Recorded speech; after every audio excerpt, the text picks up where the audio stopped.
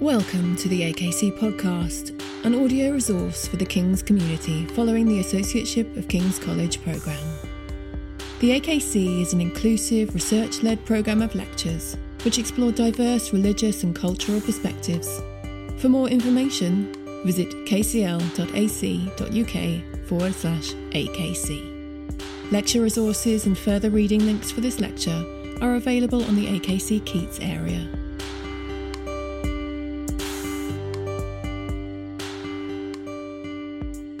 Thank you, Dan. Thanks, everyone, for coming here. And I'm going to be talking, as Dan said, about the dance of radical and moderate religion. And I've listened and enjoyed this series. I've listened to the podcasts. And having listened to them, I thought what I want to do is to try and pull things together and look at the really big picture of religion and religions within the whole religious landscape, where radicalism sits, and also situate it in relation to wider society and politics. So I'm kind of pulling the camera back to take a very wide angle on the topic of radical religion. So some of the talks have been focused more on individuals, and when we talk about radicalisation, that's often the way in which the conversation goes. People think of it as an individual process. Why do individuals get radicalised? I'm going to complement that by looking at what drives and produces radical religions as social organisations and movements. So there are three very simple parts to my lecture. First of all, I want to look at the different types of religion there are and their potentials to go radical. Secondly, I want to look at why and how religions of all types can go radical, can become radical. And then finally, so what? What do we do about it? What are the implications? And here I want to say a lot more about the dance between radical and moderate religion. So that's the three simple parts to my talk. Radical. The previous speakers have very helpfully, I think, agreed on the term, and there's wide agreement that it's not really a scholarly term, it's not really an academic term, but it's a very useful term. It's a term that's got a lot of practical and policy uses. And at its simplest, radical means it's worrisome for policymakers and people in power. Radical worries people in power because it's at odds with the existing order of things that they're trying to uphold. When violence starts to come into the picture, the word extremism gets added. So I'm not going to really talk about extremism particularly. Extremism is radical religion that goes violent. I'm interested in the bigger phenomenon of radical religion. Now, let me start off with something that you hear a lot, and that is the idea that at their heart, all religions are fundamentally peaceful. At their heart, all traditions have a teaching of peace. Well, do they really? I think all established religions have a radical and an extremist potential in their very teachings, in their very scriptures, in their ancient scriptures. So listen to these statements and see if you can guess where they're from. France is a crusader state. They openly curse the prophet. The country stinks of prostitution and obscenity. Paris is on fire because it despises Allah and his prophet. Most people will recognize when you hear that that is a statement from an Islamic extremist group. In fact, it was made in relation to the 2015 bombings in Paris. What about this quotation? Happy is the one who repays you according to what you have done to us. Happy is the one who seizes your infants and dashes them against the rocks. Psalm 137. Correct. Well done, you get the prize. Psalm 137. So that's from the Hebrew Bible, which of course is also the Christian Old Testament. And here's another one, third one. Tradition has always declared that homosexual acts are intrinsically disordered.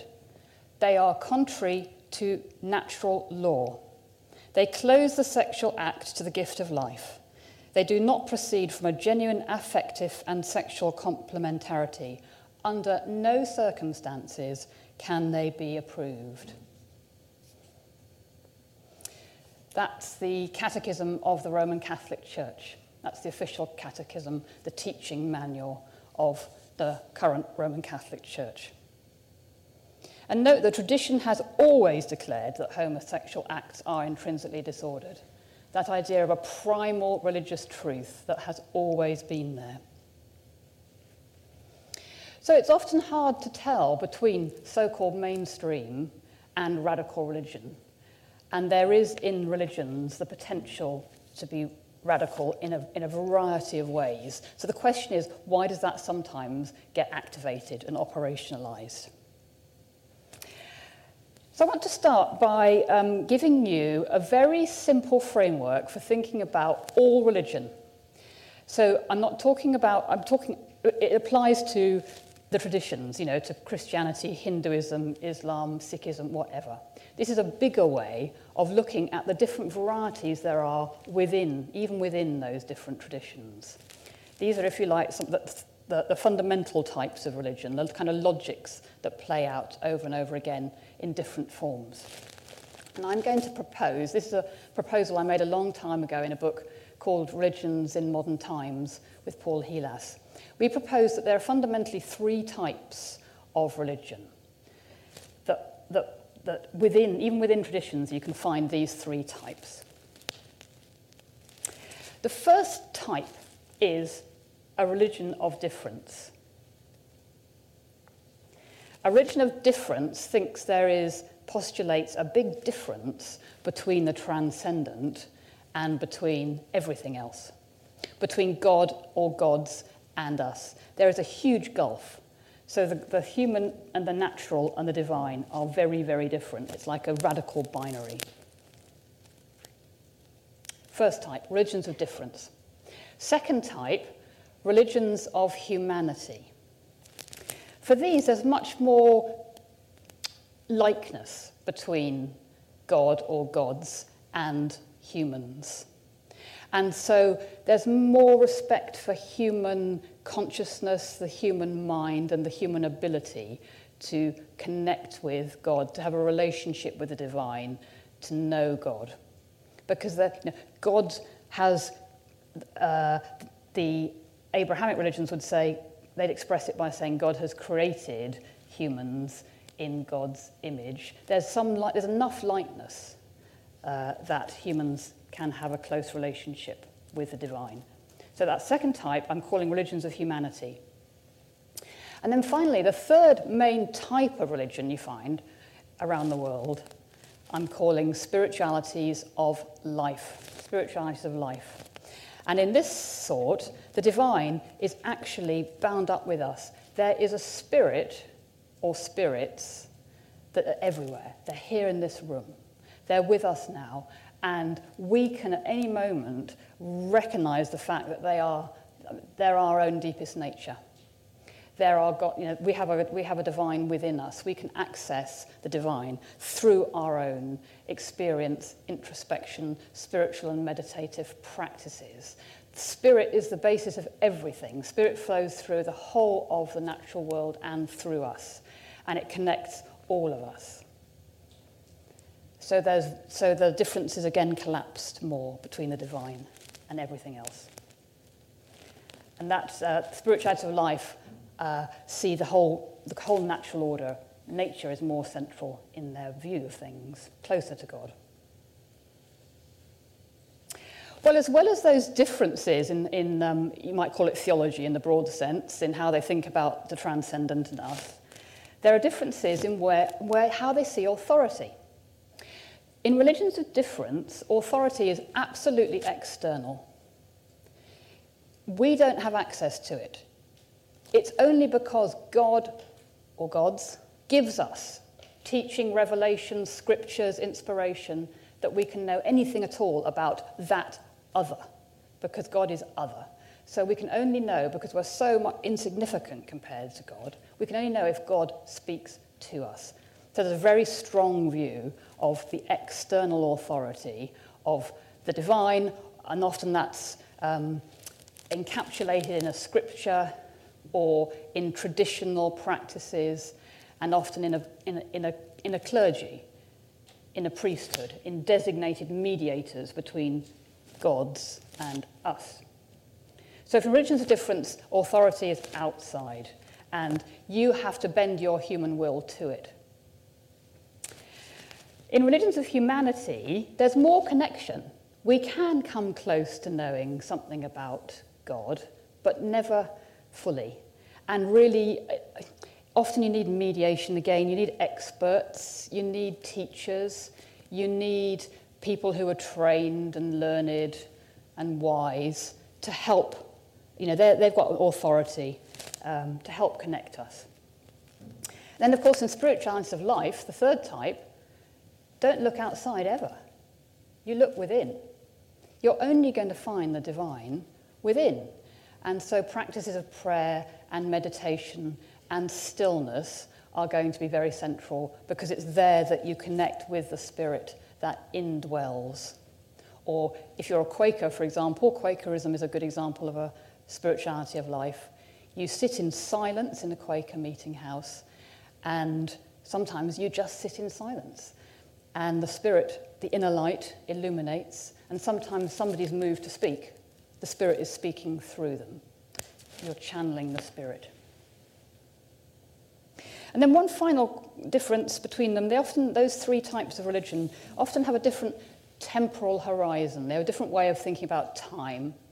So religions of difference tend to look back to a glorious, pure past, the early church, the first Muslim communities, the moment of creation, or a primal time. They think there's a primal, original state that we need to return to. Religions of humanity are much more future-oriented. They tend to think that, because humans, they have a high view of humans, so when humans exercise their reason, things are going to get better and progress, and we will get closer and closer to the kingdom of God. We'll get closer to knowing the divine. We'll become more peaceful. We'll become better over time. They're quite future-oriented. And spiritualists of life tend to think of time as a spiral. So it's a bit like the seasons. It goes round and round and round. So it can be circular or it can be spiral. In other words, the seasons go round every year, but they're still different each year. That's a different conception of time. So Asian religions, where spiritualities of life tend to be more important within them, for example, think of a single creation and a single end of time. They think of these aeons of cycles of time. Okay, now, all three religious traditions, Islam, Christianity, Hinduism, whatever, have all got those three types within them. You can find a mystical strand, a sort of spirituality of life strand, in all the great traditions. You can find the humanistic strand in them all. You can find the differentiating strand in them all. And often within the religions, there's a lot of argument, and worse sometimes, war, between their own followers who say, no, my thought's the true Hinduism, the true Christianity, the true whatever it might be, and fight with one another over that. Now, my point in looking at all this is to give us a good foundation for thinking about radical religion, because I believe that any one of those three types can go radical. Any one of them has got a potential to be radical. The most obvious, and the one you've heard about more in this series on radical religion, is religions of difference. That's the most typical. It's almost inherent in the logic of religion of difference. Sociologically, it will maintain a sharp edge to wider society. religions of difference, in their very logic, think that they are us and you are them. You're either in or you're out. And the whole of society is out, and the saved, the people within the religion, are in. So it's very us and them. And often there's a metaphor of war of us and them. The assumption is that all those who haven't joined us are against us. They won't understand us. How could they? And they will try to foil us, and they might even fight against us. So they maintain a sharp edge to other religions, to other sorts of religion within their own tradition, and to society and culture, especially where there's a consensus. And they try not to accommodate to the consensus. So religions of difference will often pick a flagship issue or issues on which to fight. Now, it so happens that in the modern world, the issue that in all the traditions, they seem to have picked is gender and sexuality. They fight against, they see modern culture as tainted and rotten because of its toleration of promiscuity, sex outside of marriage, homosexuality. The Patriarch of Moscow, last week, our colleague Marat Sterin translated his sermon on Ash Wednesday, and that's what he was beating up parts of Ukraine for having a gay pride parade. So it's very common to take that issue. Could it be any issue? Yes, I think it probably could. I think religions of difference can pick any issue they want. Why they pick gender and sexuality is a really interesting question. I mean, a feminist would say it's because they're inherently patriarchal. Perhaps that's true. But they could pick any other topic to fight over, to make the difference between black and white, us and them. So obviously this causes policymakers, wider cultural institutions, a lot of concern. And you get flashpoint issues where wider values, much more tolerant in relation to gender and sexuality, clash with people with religions of difference, like you did over just recently in Britain over making sexual relationship education compulsory in schools, which led to some protests by people who represent religions of difference. Now, you might be thinking, is religion difference the same as fundamentalism? In the modern world, yes, but as you know, fundamentalism is a modern phenomenon. Fundamentalism, Christian starts with Christianity at the beginning of the 20th century, whereas religions of difference go right back, way back before that. So fundamentalism is the form that religion of difference really takes in the modern world. But it's not only religions of difference that can go radical. You might think, well, the least likely to go radical is the spirituality of life. But actually, spiritualities of life can be very radical. They often want to take a very alternative view to mainstream religion and mainstream culture. It might be at the sort of political left rather than the political right. Think of some examples. Well, in China, Falun Gong is a movement of bodily posture and meditation. It involves energy exercises, and it's, in a sense, pretty individualistic, like spiritualities of life often are. But it's banned by the Chinese government. It's actively persecuted because it's at odds with wider cultural values, and it's got a lot of followers. Or take eco-spirituality.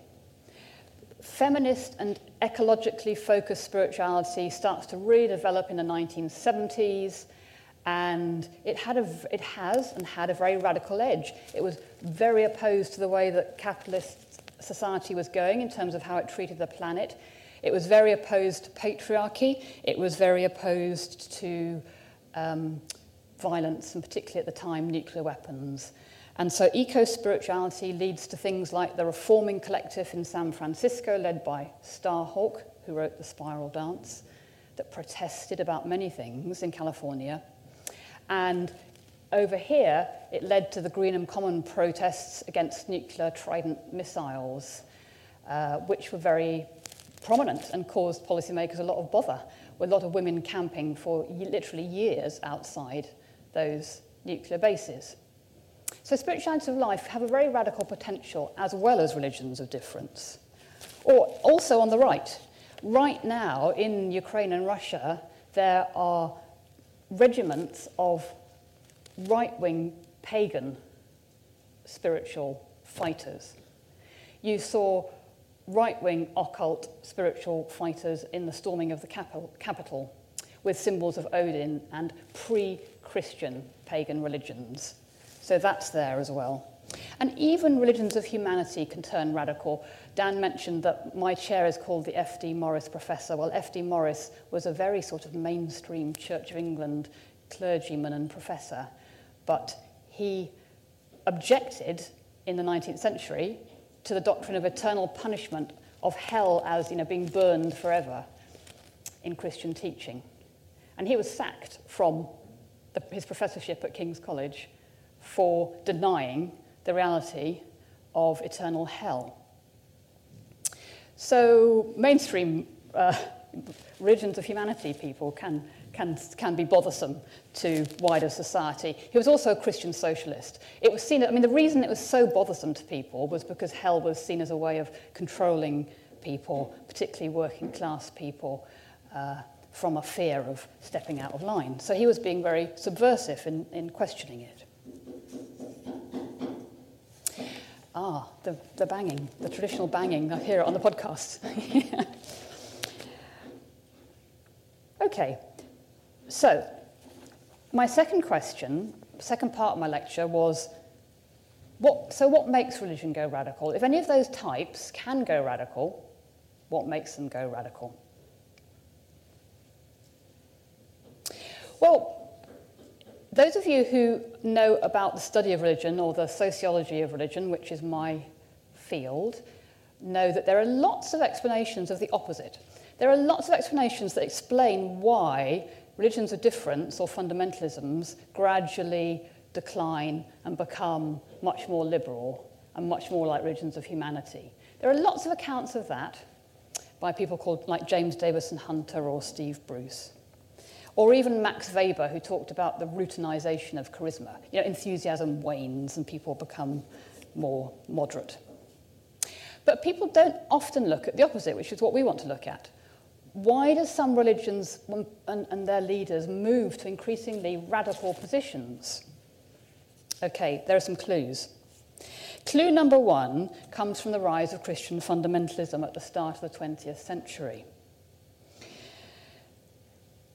It was a reaction to two things.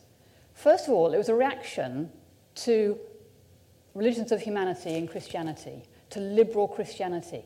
It was a reaction against the way that the American churches were becoming more and more religion of humanity focused in terms of thinking of progress, we're close to God, we can know God, and so on. It was a reaction against that. The fundamentalists hated that development in Christianity, and they particularly hated the use of human reason and historical reason to interpret the Bible. But it was also a reaction to modern secularism in general. So it's a reaction to two things, to liberal religion and to modern secularism. But they're run together. They run together in fundamentalism. They see them both as, the religions of humanity people, they're wrong because they've just surrendered to the spirit of the age, to modernity and secularism. They're just weak Christians. They're not seen as having a valid stance of their own. And so one reason people become more radical is they're fighting within their own tradition. So at the moment, in the Catholic Church, poor Pope Francis is completely torn. You've got the old retired conservative Pope, and you've got the more religion of humanity Pope. And their followers are completely at odds with each other. The whole church is riven between those who are religions of difference and those who are religion of humanity. So the Catholic Church is fighting about everything. That dynamic drives radical religion. And there's a lot at stake. You're trying to capture the whole church, the whole tradition, with your version. Okay, clue number two comes from a really interesting article which looked at what happened to religion in Israel. You'll know, if you know about Israel, that there's a huge ultra-Orthodox religion of difference community in Israel, and that it's grown. You know, contrary to people who thought secularization would lead to the decline of religions of difference, it's been growing in Judaism and in Judaism more widely. So Charles Liebman, L-I-E-B-M-A-N, Charles Liebman wrote an article in 1983 called Extremism as a Religious Norm. Extremism as a Religious Norm. And the title is a really good one because his argument is against most thinking, which is that extremism is the norm for religion. Religion naturally drifts not towards liberalism, but towards extremism. And he really means what we're calling radicalism. Hardline religion of difference. Now, why does it? Liebman tries to answer why, looking at what's happened in Israel. And he says, what moves religion, it's moving along an extremist track unless something intervenes to stop it. What propels it along the extremist track? He says these things. He says, first of all, you can always purify. You know, religions of difference are driven by purifiers. Their prophets all say, we've got to purify the religion. It's become really lazy and corrupted, and it's embracing homosexuality and bad practices, and it's forgotten about the glory of God, or something like that. And we've got to purify our morals and our doctrine and our teaching. Now, you can always Liebman points out, you can always purify a bit more. You can always say, well, I'm purer than Dan. Dan's a bit loose on this teaching, and then I can take over your position. It's a power play by being purer than you are.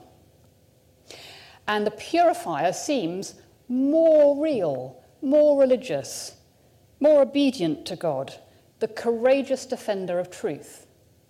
So people are quite swayed by the person who says, I'm the real purifier.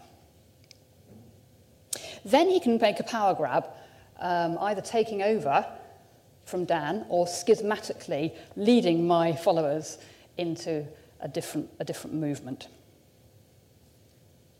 Liebman also points out, another of his points is you can never go backwards. Once you've taken that purifying step, you can never say, oh, I was wrong. Actually, I'm going to liberalise a bit. Actually, let's allow women to not wear headscarves or whatever it might be. You can't go backwards and say you were wrong because you've said you've got the truth and you're obeying the divine and that truth is unchanging. So if you admit fallibility, it really brings things crashing down. So you can't admit to mistakes. You've got to double down rather than reform. And then finally, Liebman points out that this makes these religions of difference organisationally very strong. They're very pure ones because they demand, there's a high cost, there's high level of obedience and clear leadership and a lot of unanimity over beliefs and the aims of the movement. And so they're very effective organisationally. And so they often do succeed in making a big play for power and being successful and even taking over. When the leader says jump, people jump, even to death. There are lots of examples of leaders leading their followers to suicide when threatened. And one final thing that he doesn't really mention, but social psychologists of fundamentalism mention, is that religions of difference get reinforced by the fact that opposition is confirmatory. So if I say, oranges are poisonous or something strange, and you all say, don't be ridiculous, I just had an orange for breakfast, I say, well, you would say that, wouldn't you? I mean, they would say that. You would say that because you don't understand, and you're opposed to me anyway. The more you deny what I'm telling you, the more that confirms my own belief, because I've got that difference. I'm making that difference the whole time. So you never argue with somebody like this by saying you're wrong, because they want you to say you're wrong, because they know that you're on the opposite side of the fence. So opposition just reinforces commitment. Okay, clue number 3. I take this from Islam Today in Europe. Clue number 3 is what you see in a lot of young Muslims for the last couple of generations have been rejecting the religion of their parents, from wherever it came from India or Pakistan or wherever, as enculturated, as not pure. It's too enculturated. So they want to learn about real Islam and learn more about what the Quran says, perhaps even learn Arabic. And so there's this desire to seek greater purity. And that is strongest amongst people who want to set themselves aside from mainstream society with all its problems, with its Islamophobia, with its inequalities, with the many problems that can be seen in it. So you can see here amongst our friends and colleagues, you can see the same dynamic at work, pushing towards a greater, more purity and more radical form. So radicalization has to do with fighting and setting yourself against some people in your own religion and a wider society. And of course, there are often good reasons to do that. So finally, my third final part, I'm turning to the question of so what? And, well, is there anything you can do to stop this drift towards the radical, or what Liebman calls the extremist norm?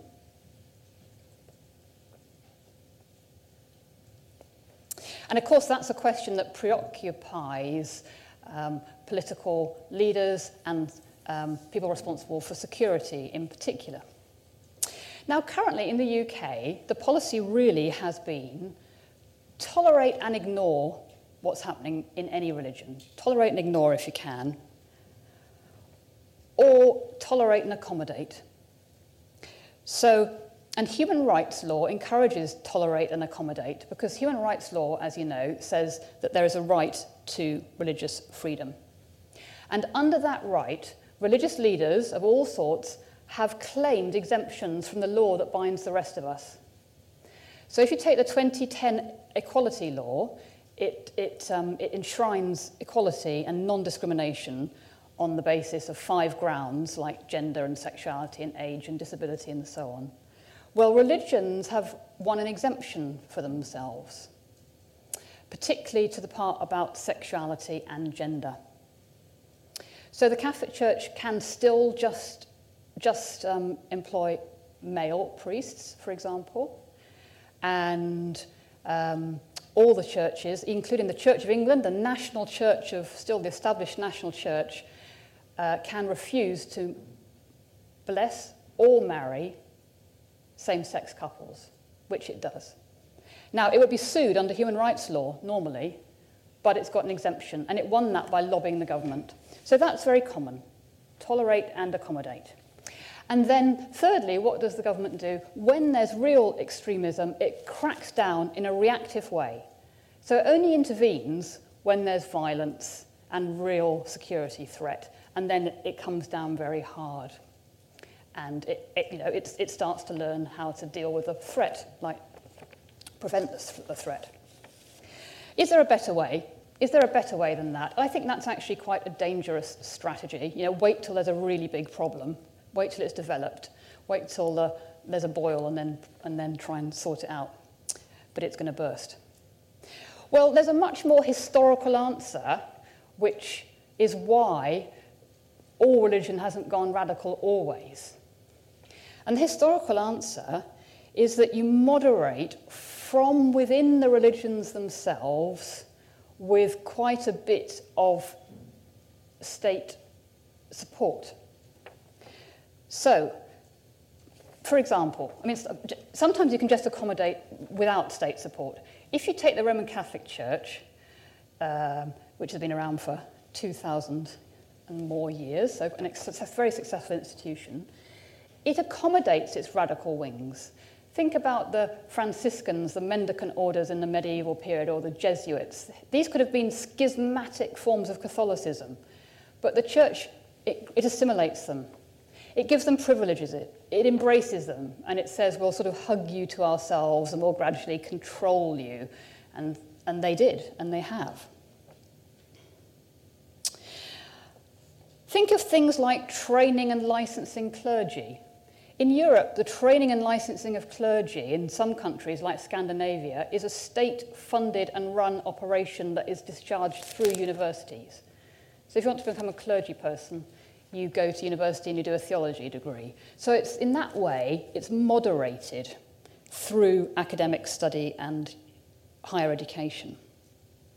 And in Holland and other European countries, there are now programs to do exactly the same for other religious leaders, including Muslim leaders, again with the aim of moderating through education. The other way that states work with religion to moderate is through having lots of insertion points in society, like religious schools. This country, a third of all state schools in this country are religious schools, mostly Catholic and Anglican, but also some Muslim, Hindu, and a few others. So you fund religions to run their own schools.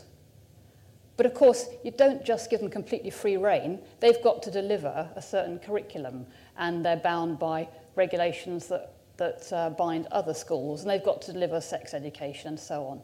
So again, you moderate through that insertion point. Or you can insist on things about women's leadership. Or you can go to the extreme where the state has real control. If you take Denmark, for example, I mean, it's not just true of Denmark, it's true of an awful lot of most nations around the world have an established religion, state-controlled religion, favoured religion.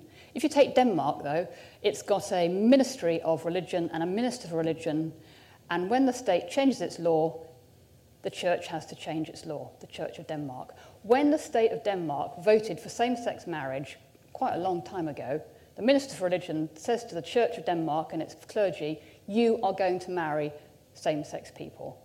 Don't care if you don't like it, don't care if it's not in the Bible, that's what you're going to do because you're the Church of Denmark, and they do it. That's the extreme of sort of state regulation.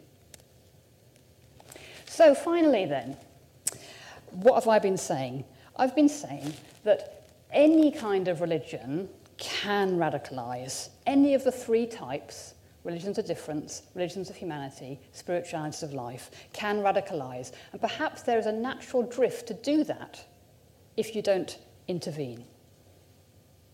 And so it requires intelligent and constant moderation, mostly within the religion. That's the dance of moderate and radical religion. Moderates are continually talking to and controlling over historical periods and fighting with the more radical elements within their religious tradition. That has always been the case. And sometimes the state is involved in that process too. That doesn't mean you completely crush radical religion, because radical religion is often a cutting edge for change. And it has that potential, as well as the potential for repression and danger. So it is a complex dance. Thank you very much.